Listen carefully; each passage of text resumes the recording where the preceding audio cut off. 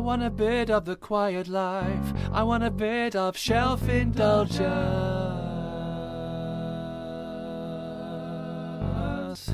If there is reading, give me all of it. Join the show on the Microbrew Radio. Listen to Jim, Wendy, and Emily. Join in the conversation. I want to hear it. I want to read it. I want a bit of shelf indulgence. Good evening and welcome to tonight's special episode of Shelf Indulgence. Let us spurn into tonight's episode. So, oh, you may not think I'm pretty, but don't judge on what you see. I'll eat myself if you can find a smarter hat than me.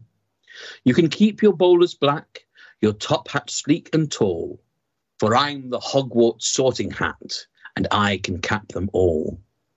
There's nothing hidden in your head the sorting hat can't see, so try me on and I will tell you where you ought to be. You might belong in Gryffindor, where dwell the brave at heart. Their daring nerve and chivalry set Gryffindors apart. You might belong in Hufflepuff, where they are just and loyal. Those patient Hufflepuffs are true and unafraid of toil. Or yet in wise old Ravenclaw, if you've a ready mind, where those of wit and learning will always find their kind. Or perhaps in Slytherin will make your real friends. Those cunning folk use any means to achieve their ends. So put me on. Don't be afraid and don't get in a flap. You're in safe hands, though I have none, for I'm a thinking cap. And those are the words first spoken to Harry Potter's year by the sorting hat at the first feast of the year at Hogwarts School of Witchcraft and Wizardry. Ladies and gentlemen, mesdames et messieurs, tonight we are heading to a very special place, the Potterverse. So, it's going to be a show with several different aspects of love, because all of us here are avid Harry Potter fans. I'd like to start off by saying, it's just for me, and this might upset some people. It might even possibly upset Johnny because of how big a Tolkien fan he is. But I do think in terms of creating a world and the wider writing around the books, J.K. Rowling has produced a world akin to Middle-earth. Now, maybe not as much detail or as invention as I can see he's bubbling. Maybe not as much invention as Middle-earth, because, she did start with a template of our own world. But, this is a world she's created in much the same way that Pratchett created this world and Tolkien created Middle-earth. This is a world where you could, if you wanted to, and lots of fans have, you could step into the Potterverse and write your own story as long as you followed the rules of her universe. Would you care to disagree at all there, Johnny? Or I love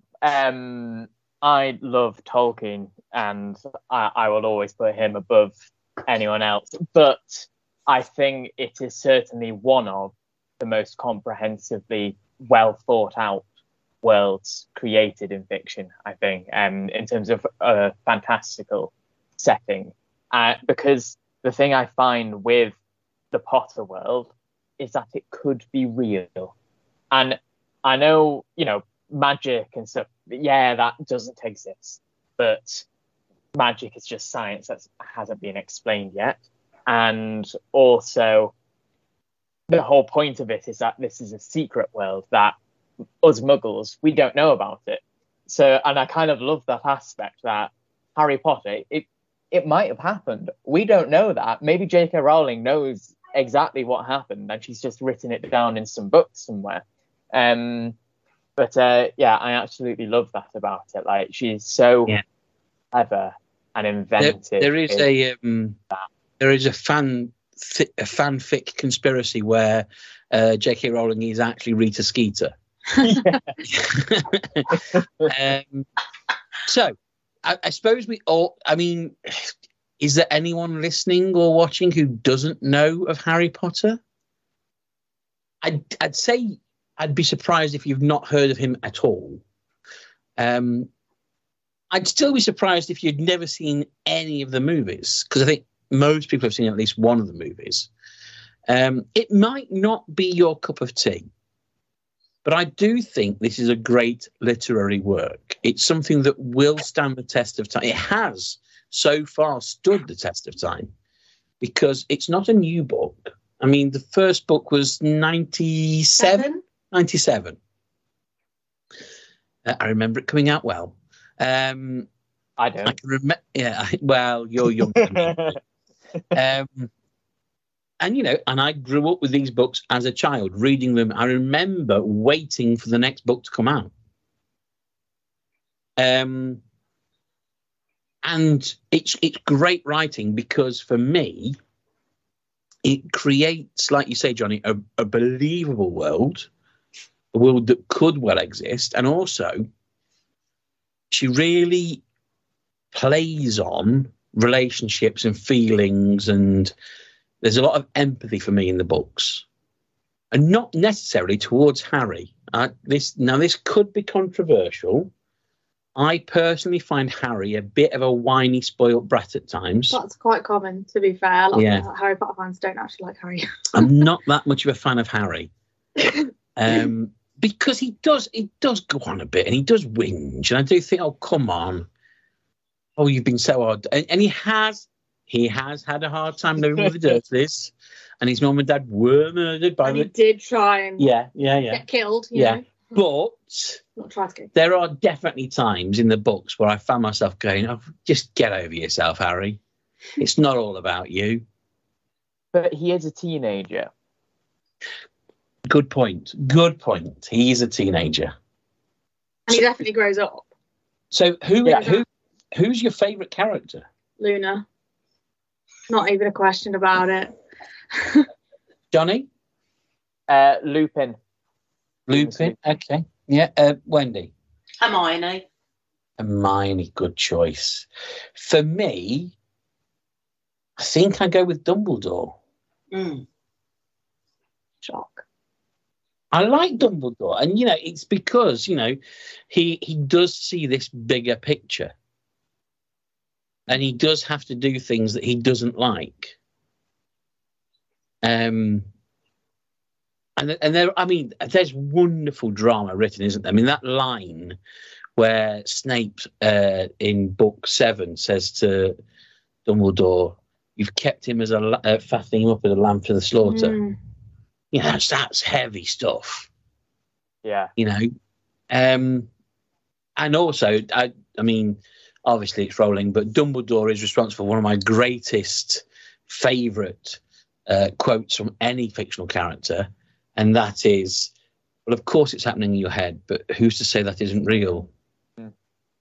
I love that, because that for me just takes everything that we as book lovers love and just goes, it's all real. Yeah. Yes, it's happening in your head, but it's still real. You still lived that experience. You went on that journey with those characters. Wendy, for you, as our more senior presenter, shall we say? Thanks. Obviously, you didn't grow up with these as a child. So what was your introduction to Harry? I was at work. I was working at Birmingham Health Authority as an education and training manager at the time, and there was a really interesting guy who I used to work with, who was into all sorts of stuff. He was into tarot cards, and he liked fantasy books, and it was just an interesting guy to chat to. And over lunch one day, I noticed he'd got this children's book, and I said, "What's that you're reading?" And he said, "Oh, it's Harry Potter." And I said, "Never heard of it." And he said, "Oh my God," he said, it's absolutely the rage." And I said, "But it's a children's book." And he said, "Yeah." He said, "Overlook that." He said, "Go get a copy and read it." He said, "And then come back to me when you've read it and tell me you still think it's a children's book." And he was absolutely right. He was absolutely right. It is the only children's book that I've ever read that is absolutely, for me, it's a parallel adult and children's book, and the themes run in parallel. You can read it and enjoy it as a child, but you can absolutely appreciate it as an adult. And I'd never read a book like that before, so I was hooked. See, I find that for some of Dahl's works. I think Charlie and the Chocolate Factory, The Min Pins, Danny the Champion of the World, are books that you can find different levels of appreciation out of as a child and as an adult. Maybe not to the degree. I think that's the mark of a good children's book. I think Harry Potter is exceptionally good at it, more than almost any other that I can think of. But a good children's book will also work as an adult's book as well. Yeah. And I've read stuff since where that has been true, but nothing as it's really clearly marked. It would be one of the first things that I would say about J.K. Rowling's body of work, the Potter body of work, is that absolutely it doesn't matter how old you are, you can read it and you can get something really incredible from it. Yeah, and she doesn't shy away from the darkness of life. She doesn't shy away from being cruel through killing off characters. That's the other big question, isn't it? I mean, not everybody cries, but which death made you cry the most? Dobby. Hedwig. Dobby was a close second. Wendy? For me, it was Dumbledore, because I was not expecting it at all. It just came completely out of the blue. Yeah, so that one did hit me very hard too. Yeah. But Hedwig, yeah, that one still hits hard, and I've read that book so many times. So there was a phase where I went through reading the books once a year.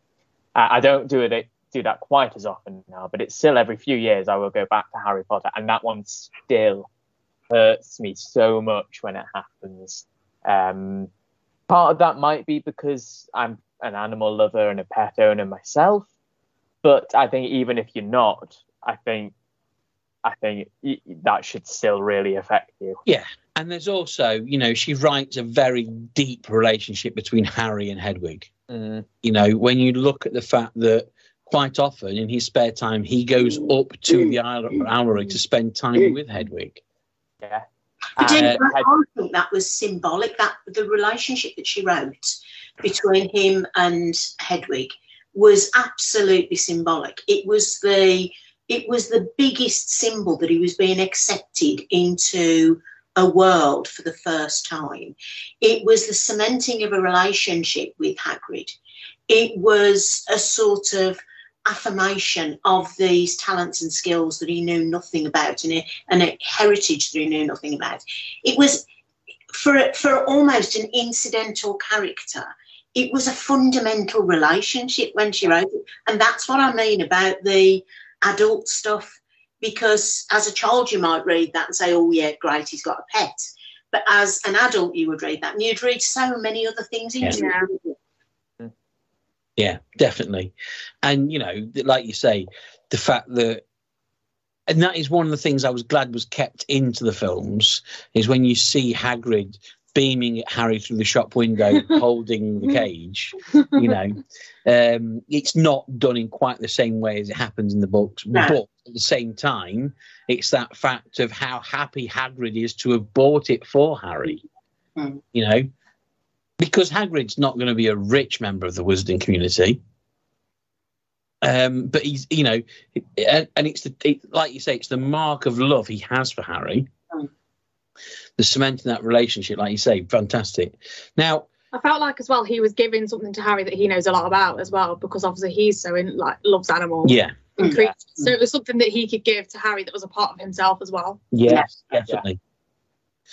So, I mean, the Wizarding World. This could be an hours, if not days, long program because there's so much to talk about. I think we ought to, at this point, just mention, because I've mentioned the Sorting Hat, the Hogwarts houses. Now, when you're put into a house, obviously, as we know, the Sorting Hat does take your opinion into consideration. But you can be sorted into a Hogwarts house. You can go to Pottermore, which is the official fan site of the Potterverse, and you can sign up and log in, register for yourself, and you can get yourself sorted. You can have your wand chosen. Mm-hmm. You can find out what your Patronus would be. There's lots and lots of stuff in there. It's really worth doing if you're a Harry Potter fan. Now, I know 3 of us here have been sorted, so I am a Hufflepuff through and through. As I do have some Ravenclaw tendencies. However, I am a Hufflepuff through and through. Me too. I'm sat with a fellow Hufflepuff. I'm proud. Yeah. Now, Johnny, you are a Ravenclaw. Ravenclaw. I knew you were Gryffindor or Ravenclaw. I knew you weren't the same as me. Johnny's good wife, who was going to join us tonight, but sadly can't because she's had to go to a rehearsal. She's a Gryffindor, isn't she? Oh, yeah. Yeah. And very proud of being a Gryffindor. Now, Wendy's not been sorted. No. So, I mean, I don't think you should do it live on the show because it can take a bit of time, Wendy. But if you were to be sorted into a house, where do you think you'd land? I think I would probably be. I think I'd probably be either a Gryffindor or I'd be a Ravenclaw. Mm. One of the two. I'm not quite. It is, I think you can have tendencies of different houses. Yeah. The Pottermore Sorting Hat has been redeveloped twice now. So there's been 3 versions of it. 3 incarnations, and each time I've been resorted. And the first and third time I came out as Hufflepuff, but I did come out as a Ravenclaw the second time I was sorted. Mm. And they've obviously put more work into it. They've changed the questions. They've developed it. I think it's more accurate now. Now, I think at this point feel I really need to go out there and say, I do feel a little bit bad about the amount of hatred that's levelled at Slytherins. Okay? And there is a criticism of J.K. Rowling for myself. In the last book, at the Battle of Hogwarts, when McGonagall tells Filch to put all the Slytherins in the dungeons... I do feel that that's a little bit like saying, well, you're all evil. And we know that Horace Slughorn, who is a Slytherin, isn't.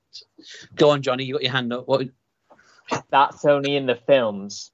In the book, she gets the Slytherins, she gives them the same choice as all the other students to stay. But they send them out of Hogsmeade via the Hog's Head passageway. Yeah. So they don't send them to the dungeons in the book. That I could be mistaken, but I think that's a film line only. No, I think you're absolutely right, because one of the things that struck me was, again, it's an adult theme, but what she was saying was, you've picked your side, so go and be with the people you've chosen. And I think that's a very adult approach to take. We all face situations where we have to choose a side or a person or, something that we support. And I thought she illustrated that really well by saying, almost I remember my mother giving me a saying, which is, you made your bed, you lie on it. Yeah.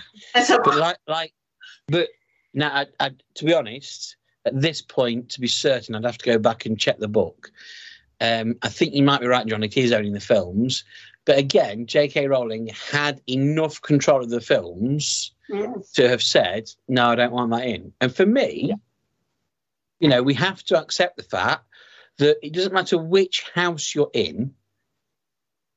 The point of the houses was to put you with people who you are going to be alike so that you work well together. However, the fact is, and the strength of Hogwarts is, the houses together.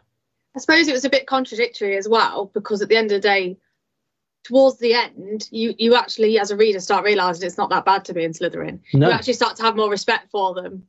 Like even Harry does at the end. He said, like, they're not all that bad. So I suppose it is a bit contradictory for it to be like really anti-Slytherin, but then be like, actually, they're still a bit okay. Yeah, I can see why there was a bit of contradictory language there with the writing. Yeah, because like you said, Jim, you've got the character of Horace Slughorn who overcomes his fear and duels Voldemort in the final book.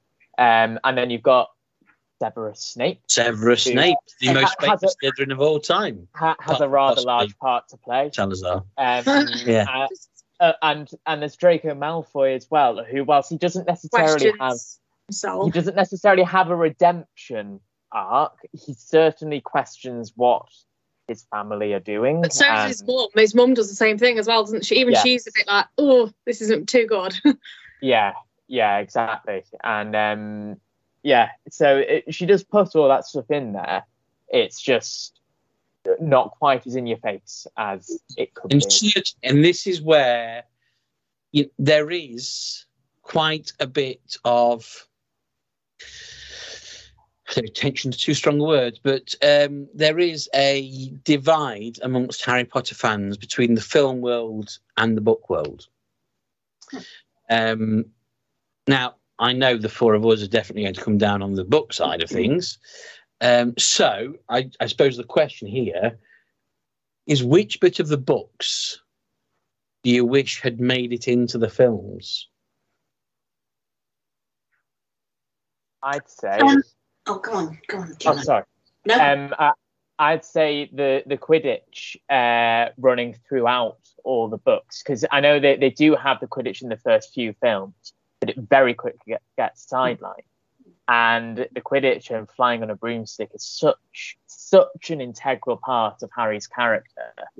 It's an absolute travesty that they completely sideline that entire story. It is the one bit of him that he thinks he's really good at. It's the part of him he believes in. Yeah, and I know they do make a big deal out of it in the first two, and it appears in very brief scenes in some of the other films, but they'd never really focus on it. And like his relationships with the broomsticks that he has, because again, it's another thing that he keeps with him when he's back at the Dursleys. He's got his broomstick there. And like you say, it's one of the few things that he really excels at, along with the defense against the dark arts. So I feel you don't see enough of Harry being good at things in the films. Wendy? For me, I think I'm going to be a bit controversial here. I think they got it right. I think that they put all of the key elements that you needed to get to the end of a feature film in terms of the time they had available. I think all of the key pieces were in there so that you got a cohesive story. They could have included other things or majored a little bit more on some of those things. But the reality is, if they'd have tried to reflect everything, it'd have been another Lord of the Rings. They'd have been 3.5 hours long. There is nothing wrong with that. Nothing wrong with that. I'm saying that may be your taste, but most people that go to a cinema don't want to take their pajamas. It needs to be turned into an HBO TV series with 8 series, Yeah, give it all the time. I do get that, Wendy, but I actually question whether the films are cohesive. Certainly the style of them isn't. It varies massively. Yeah. Film. And then, obviously, I've only ever seen the films having read the books. So I don't know how they appear to someone who has never read the books. I don't think that they actually make too much sense. I can answer that for you, because Okay. my sister, who is also a listener, in fact, she may be listening tonight, Elaine. Hello, Elaine, if you're listening in Frome, in Poulton, down south. She's never read the books. She's only ever seen the films. Elaine, don't read them. And they are... Because they go leave them. She is addicted to them. The whole of the family watch them. They watch them on a regular basis. And she would argue, I think, I'm sad to say this, she would argue that they are very cohesive and that they do follow a thread. So I do think it is down to whether you've read the books or not, in terms of that. Whether she'd think that if she went back now and read the books, and I'm not sure that's why she's not read the books, because she finds the films are such a pleasurable experience. If she went back and read the books, they might not be. Well, Elaine, I would say definitely go and read the books, because I read the books first. I love the books. Like Johnny, I went through a phase of reading them once a year. I now read them once every 3 or 4 years. I adore the books. I adore them so much. I've written Harry Potter themed quizzes, which are book is canon only. You can't have the movie.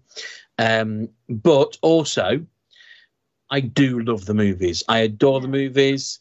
If I'm not feeling in my 100% best, I need a duvet day, I put Harry Potter film 1 on and I stay in bed until I've watched Harry Potter film 7. Because that's what you have to do when you're poorly. Anyway, there was a thing online. I'll have to see if I can find it and share it on the readers page. But it was like it had description words for people in the Harry Potter universe.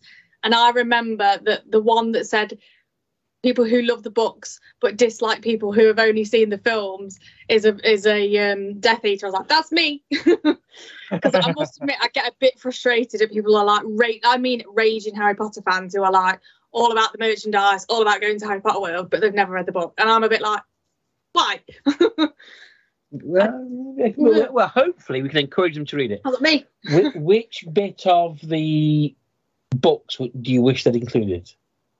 The 2, one of them's really childish, but it's just because I loved reading it, and that was the bit where they get rid of the denome the garden in the Weasleys denome the garden. Denaming the garden. Because I loved reading that bit. I know it's a bit of a childish thing, but I liked it.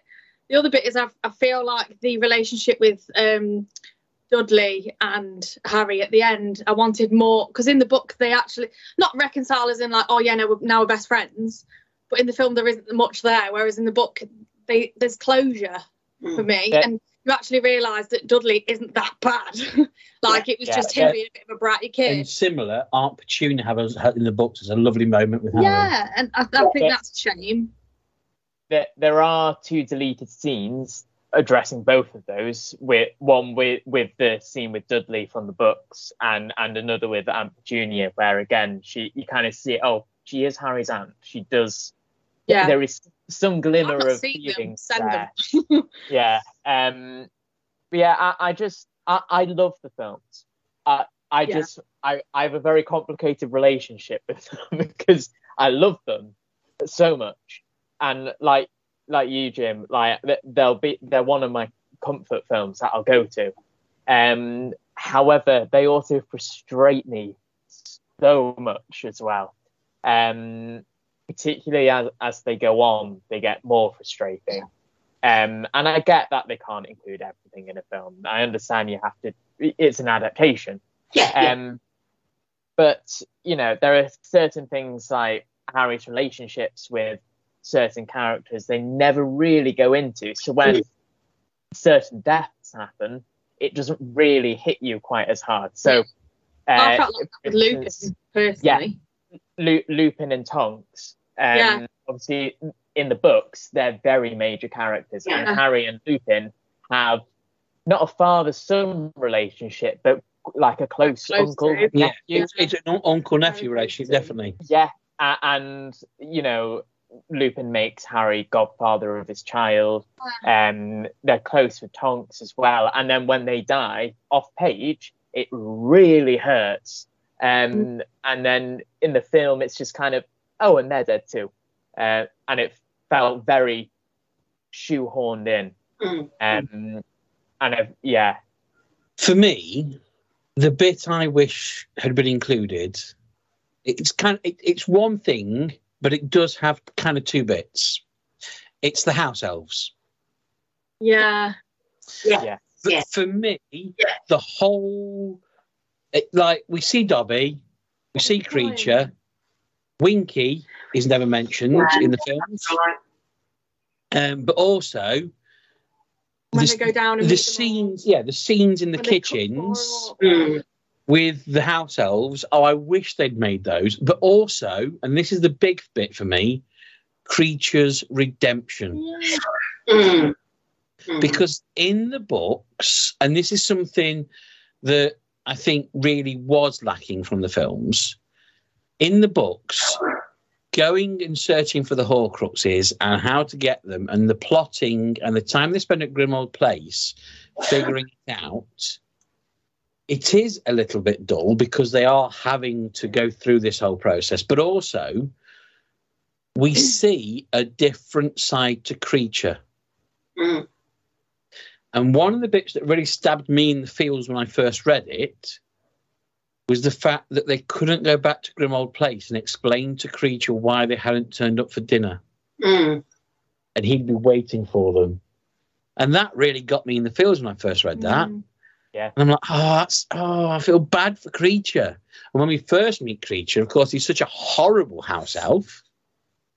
And he causes, or is one of the causes of the deaths of one of the main characters, for Sirius as well. He's one of the instigators, and yet somehow not even halfway through the final book, you're really feeling for him. It's very cleverly written. If we're going to go on things that we think that should be included, what bit didn't you like about it? Is there anything of the books that you didn't like or struggled with? Because for me, I struggled the first time I read it. I struggled with when they were searching for the Horcruxes. I'm not gonna lie, it dragged for me. I was a bit like, oh my god, it's not so bad now, but the first time I was a bit like, no, I'd agree. Drag.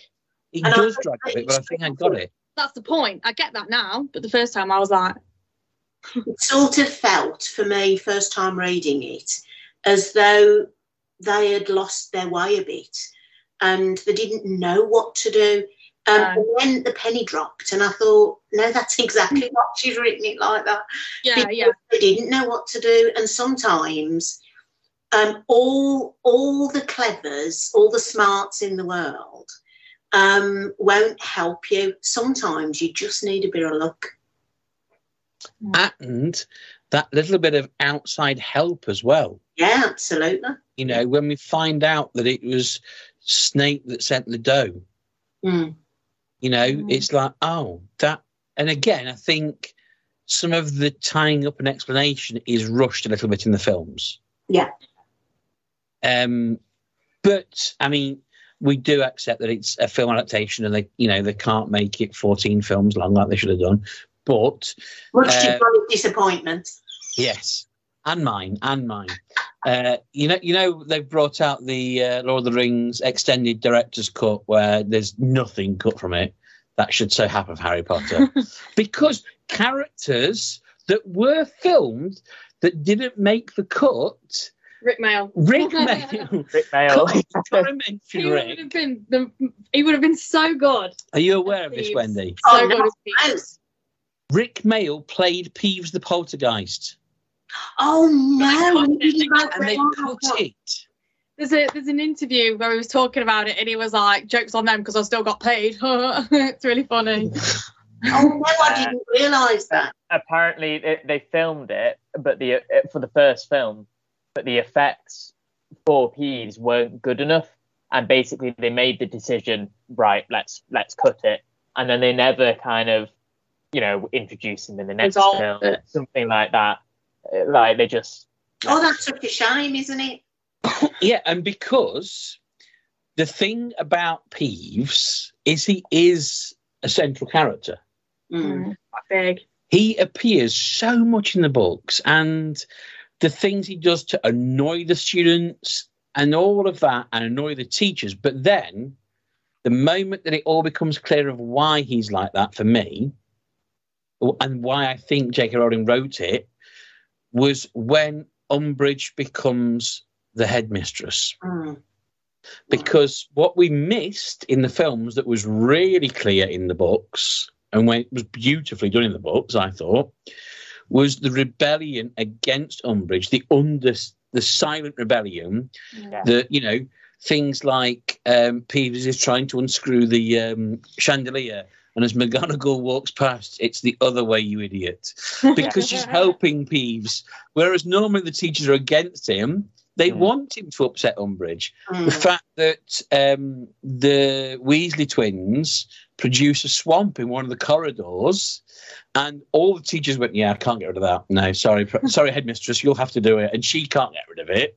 Now, clearly, McGonagall and Flitwick would have the power to get rid of that. Possibly even Snape, because he's a damn good wizard. Absolutely. But they all like, no, sorry, headmistress, we can't get rid of that. And she's stuck with this swamp in one of the corridors. And because I do think, don't get me wrong, there isn't a soul alive who has a warm heart who thinks Dolores Umbridge is a good person. I'd argue she's worse than Voldemort. It's really interesting that I saw the actress who plays I can't think. Staunton. Yeah. Melba Staunton. Yeah. And So I saw her being interviewed about the part, and she argued quite passionately that she was a misunderstood woman, that Umbridge was a misunderstood woman, and that she really only had the children's best interests at heart. And, you know, from that moment on, I've not liked her. I like Melba Staunton. She's great. I think that's true method acting, because that's clearly what Umbridge believes. And clearly the only way Staunton could portray her that well was to convince herself of the same thing that Umbridge thinks. Yeah. Umbridge hasn't got anyone's best interest at heart apart from her own. Absolutely. She's definitely worse than Voldemort, because Voldemort is a fantastical villain. We've never met a Voldemort. Okay, he's a mythical character, mythical villain. We've all met an Umbridge. Yeah. Like, whether that's at school or uni or at work or in another aspect of life, we've all met an Umbridge at some point. And well, I'm not sure I've ever met somebody that bad, but I can see what you mean. Yeah.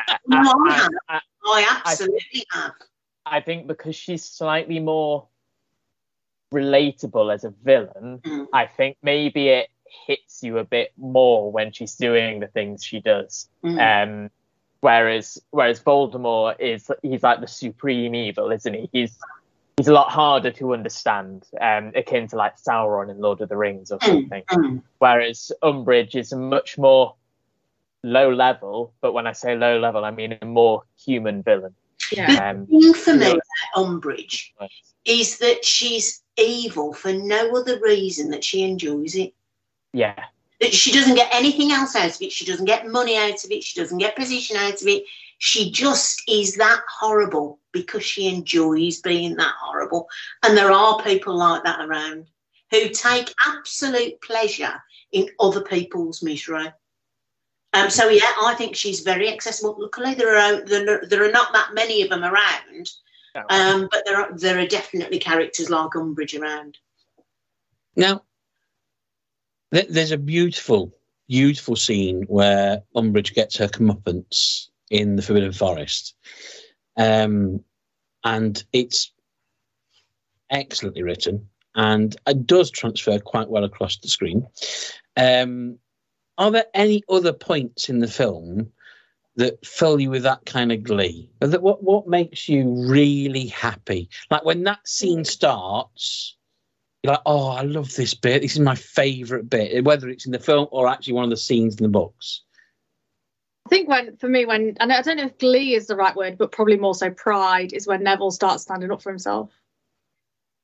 I felt a bit of a kin with Neville. It's going to sound really sad, but like I used to get bullied a lot in school, so I used to grow up with Harry Potter as well, like because it was my space of safety, if you know what I mean. So I felt a bit of a kinship with Neville. I was like, he's always the one that's like beaten down, no one really cares, but at the end he's like, no, I'm not going to be treated like this anymore, and he's like, he leads Harry's side, and I'm like, yes. I love it. Yeah. So I don't know if glee is the right word, but pride. But he does have a fantastic character arc. And for me, one of my favourite Neville moments is when we see him almost a grown man. And he's like you say, he's leading Dumbledore's army in Harry's absence. You know, this is no longer a boy. This is the man that stayed behind and took the beatings from the Carrows and put up with all the hardships that were happening at the school. You know, I have so much respect for Neville Longbottom. And one of the bits that it would have, you know, if I were to list all the bits I wanted in the films, the scene at the hospital. Yeah. Oh. Yeah. Sobbed. Yeah. Really find out the truth about Neville's mum and dad. Yeah. Because in one way, for Harry, yes, losing his mum and dad was evil and horrible. But Neville hasn't lost them, but has lost them. Yeah. And that's a living hell, isn't it? Yeah. Johnny, Wendy, any bits that really fill you with a sense of joy, glee? The bit for me that I love is when Dobby gets his freedom. I love that bit. I love that liberation of him and how grateful he is, and how actually he then steps up to the plate and he uses this, you know, this newfound freedom, not for himself, but actually to stand up for others. And I thought that was I just thought it was brilliantly written. It was quite well done in the film, but I prefer the written version of that. Yeah. Because I think there's more depth to it. But yeah, my favourite bit. I also quite like the fact that when you look at the house elves, and like you say, when he stands up to the wizard, house elf magic, that is strong magic. And I'm sure if I've not dug that deep, whether it's been written or not, I know there's been quite a bit of writing on the house elves, but I'm sure deep down, the reason the house elves are enslaved is because they are too dangerous to the wizards to let them be free. Yeah, absolutely. If they, and where look, I mean, if you look at the parallels between the real world and the Potterverse, they are deep, aren't they? They are absolutely. Johnny, for you then. So I have two bits. One's more a storyline, which they do kind of do in the films, and it's the Weasley's Wizard Wheezers storyline. Yes. So obviously they do the sweets and they do the shop in the film, but they don't make a huge deal out of it because, again, time constraints, that's understandable. But obviously in the books, Harry has a very close relationship with Fred and George. Yeah. And again, that's one of the reasons why Fred's death hits so hard. Because not just because of how Ron and George feel, but because of how Harry relates himself to Fred. But the whole fact that it started because Harry gives them his funds from winning the Triwizard tournament, and that's what spurs them on to make this incredibly successful business, using their skills as brilliant wizards, but not necessarily academic wizards. It's a really absolutely touch. And I think Fred and George are quite relatable in that respect, that you don't have to be academic to be intelligent or to be successful, which is quite nice. And then the other bit that I love is the final chapter. And I don't mean the epilogue. I mean, I think it's called, what's the very last chapter called? I can't remember. the floor and the pan. And it was basically that chapter where Harry, he's worked out exactly what he needs to do. He's worked out exactly what's happened. And it ends with him just speaking to Voldemort. And their final duel is over in an instant, but the actual magic side of it. But the duel itself is a duel of words. And I love that about it. And it's so clever, and when things just wrap up so nicely, it's one of the best endings to a series I have ever read. It's so incredibly satisfying and well written, well rounded off. I just adore it. Reread it again. You might have to check my knowledge of the films here. What's the last thing Harry uses the Elder Wand for? In the books, it's to repair his original wand. It's a lovely moment. In the film, I think it's to kill Voldemort. Yeah, and now for me, that's one minor detail I wish they'd included. Because it's okay. Maybe you don't think... Yeah, and I agree. For me, maybe it's not minor. It's a very small time constraint then, shall we say. But the fact that he chooses to fix his own wand and dispense with the most powerful wand ever... Yeah. That's a real mark of who Harry is. Right. I mean, we could talk for days. Unfortunately, they won't let us. Maybe we need a second trip to the Potterverse at some point. I don't know. But for now... Before we wrap up, a couple of questions I'd like to put to you. Just short, one-word answers, all I require at this point. Firstly, if you could go anywhere in the Potterverse, where would it be? Emily? Might need time to think. Johnny? Hogwarts. Wendy? I think I would go to the Leaky Cauldron. Leaky Cauldron? The Burrow. Yeah. The Burrow. The Burrow. And for me, I agree with Johnny. Sorry, I've got to go to Hogwarts. I've got to go to the castle. Okay, your favourite magical creature from the world of the Potterverse? Emily, I'm not going to give you time to think this time. You've got it now. Come on. Buckbeak. Buckbeak. Doesn't have to be a specific individual creature. It could be a species. Johnny?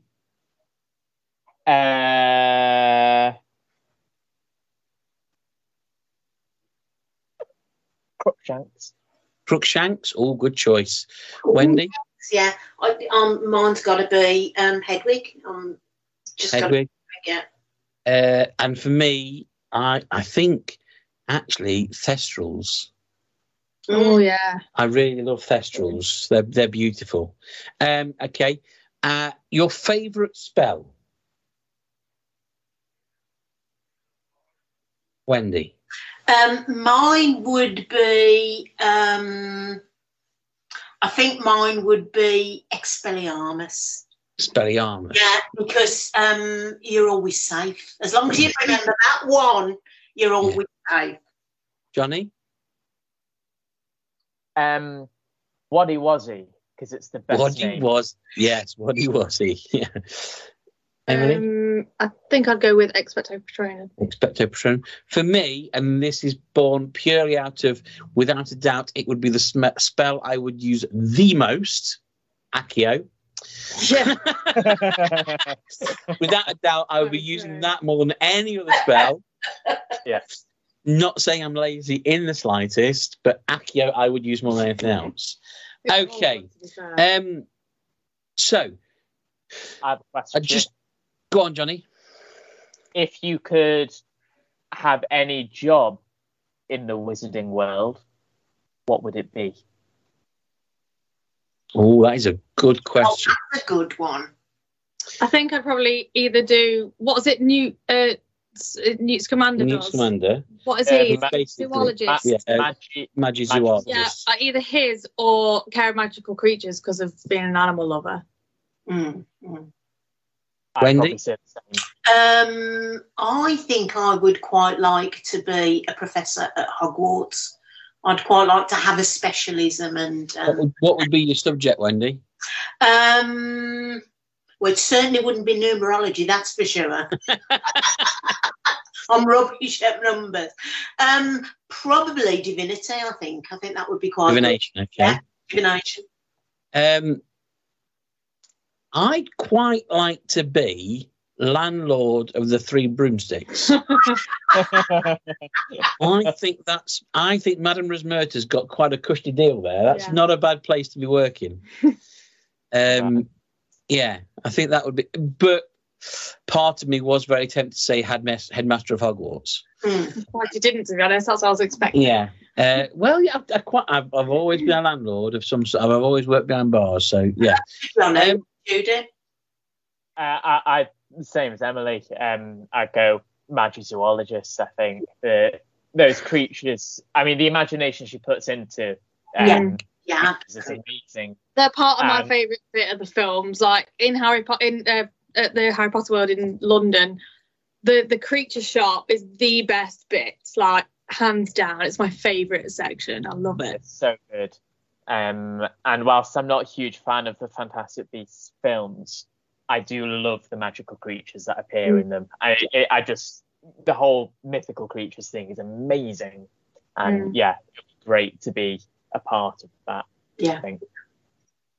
And I think for me, one of the magical things about Harry Potter, and what does tie in with what you say, Johnny, about the fact that this could be real, is that we all know deep down behind all myths and legends, there's a little bit of truth somewhere, because someone's, and you know, what we're told is that, you know, dragons weren't real, but because someone saw a big lizard and then someone told the story and elaborated and added a bit and embellished the story, eventually it became a fire-breathing flying lizard rather than just a giant lizard.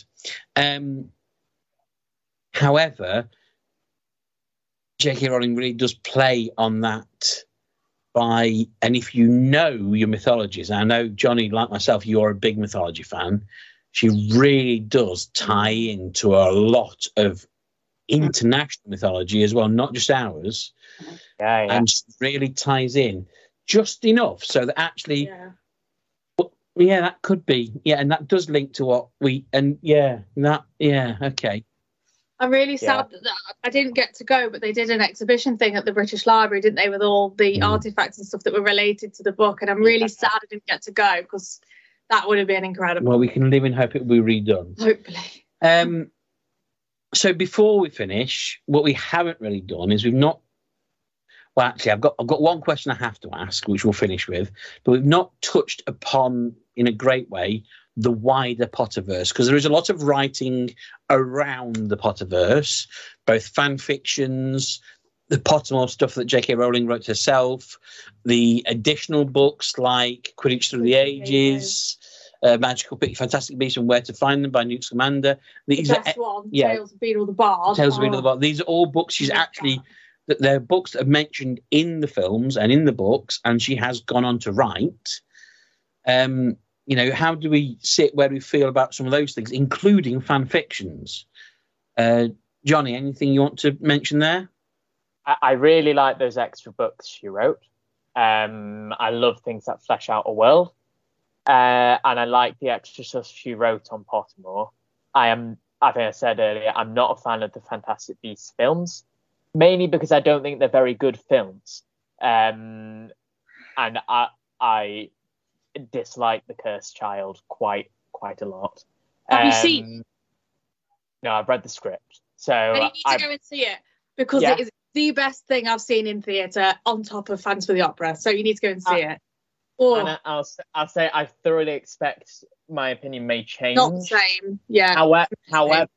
However, an impressive set doesn't negate a bad script. But it can help. I'm not personally a fan of fan fiction in general. It's not really my thing. Yeah. But I'm not taking away from the skill of some of the people who have written it. I'm sure some of it is excellent. It's just not my not my cup of tea. Okay. Wendy? Again, at the risk of being controversial, I have a problem with the world that's grown up about it, around the Potterverse, and that is commercialisation. I worry that things are done simply to make a quick buck. They are. Because they add anything to the legend, which is this body of work. And I know some people will say, you know, that's the wrong way to, but I just can't get it out of my head, really, that some of the stuff that has been written around it hasn't added anything to it for me. Okay, that's fair enough, yeah. Emily? The same as Johnny, really. Like, I like the added books as well, like Tales of the Beard of the Bard. I'm a big fan of that. I like them. And the show as well. I may as well add that in, that the show is amazing live. It's so good. I would add in that I think, for me, the further writing that she's done around it on Pottermore, I think does add a lot of depth. There is stuff she's written that explains the history, why certain laws are in place, the Goblin Rebellion, things that are taught in the lessons. You know, these aren't just things that she randomly chucks into a lesson. No. She's written about it. And I think it does add a wealth to the world. I do agree with you, though, Wendy. There is a lot of commercialisation around it. Yeah. And I'm not necessarily saying that about the stuff that she's written, because for me, what the detail that she's added simply shows the depth of planning, thinking, writing, rewriting, devising, shows the amount of work that went into this body of work. Yeah. And it's no mean feat to write a single novel, but to write what she's written is astounding. So I'm certainly not criticising that, but I do think there are people willing to jump on a bandwagon, which doesn't add anything to the story. Now, well, that's really my last question. Okay. My final thing I'd like to say on that last question is that I'm not a big fan of fan fiction, Johnny, similar to you. However, I have started reading, and I haven't got very far into it, but I have started reading a fan fiction that tells the story of Harry Potter, exactly the same events, nothing taken away from it, but from the perspective of Hermione. Okay. And it's an interesting read. I think it's because it's not official. I'm a bit like, I'm not bothered. I know that sounds really bad. And that's fair enough. Because it's not legit, I'm a bit like... But from a literary point of view, I find it quite an interesting read. Certainly if we were to look at this as an academic piece of literature, I think it's an interesting read. Anyway, final question of the programme. Your favourite of the 7 books? 8 books, rather. Half-Blood Prince. Came out a bit funny. I think for me it would be Prisoner of Azkaban. For me, Johnny? It's a tie between Prisoner of Azkaban and The Deathly Hallows. This is one a lot of people tell me isn't their favourite, but I love it. The Goblet of Fire. I do love that book. Right. They're all great. They are all great. They're all great. Can't we do another hour? Fantastic 7 books. Come back to part 2. My favourite possessions. I've got somewhere packed away safely my original hard copy hardback editions that I bought all those years ago. But anyway, we have reached the end of the show. Mesdames et messieurs, ladies and gents, until next week, good reading. Good reading.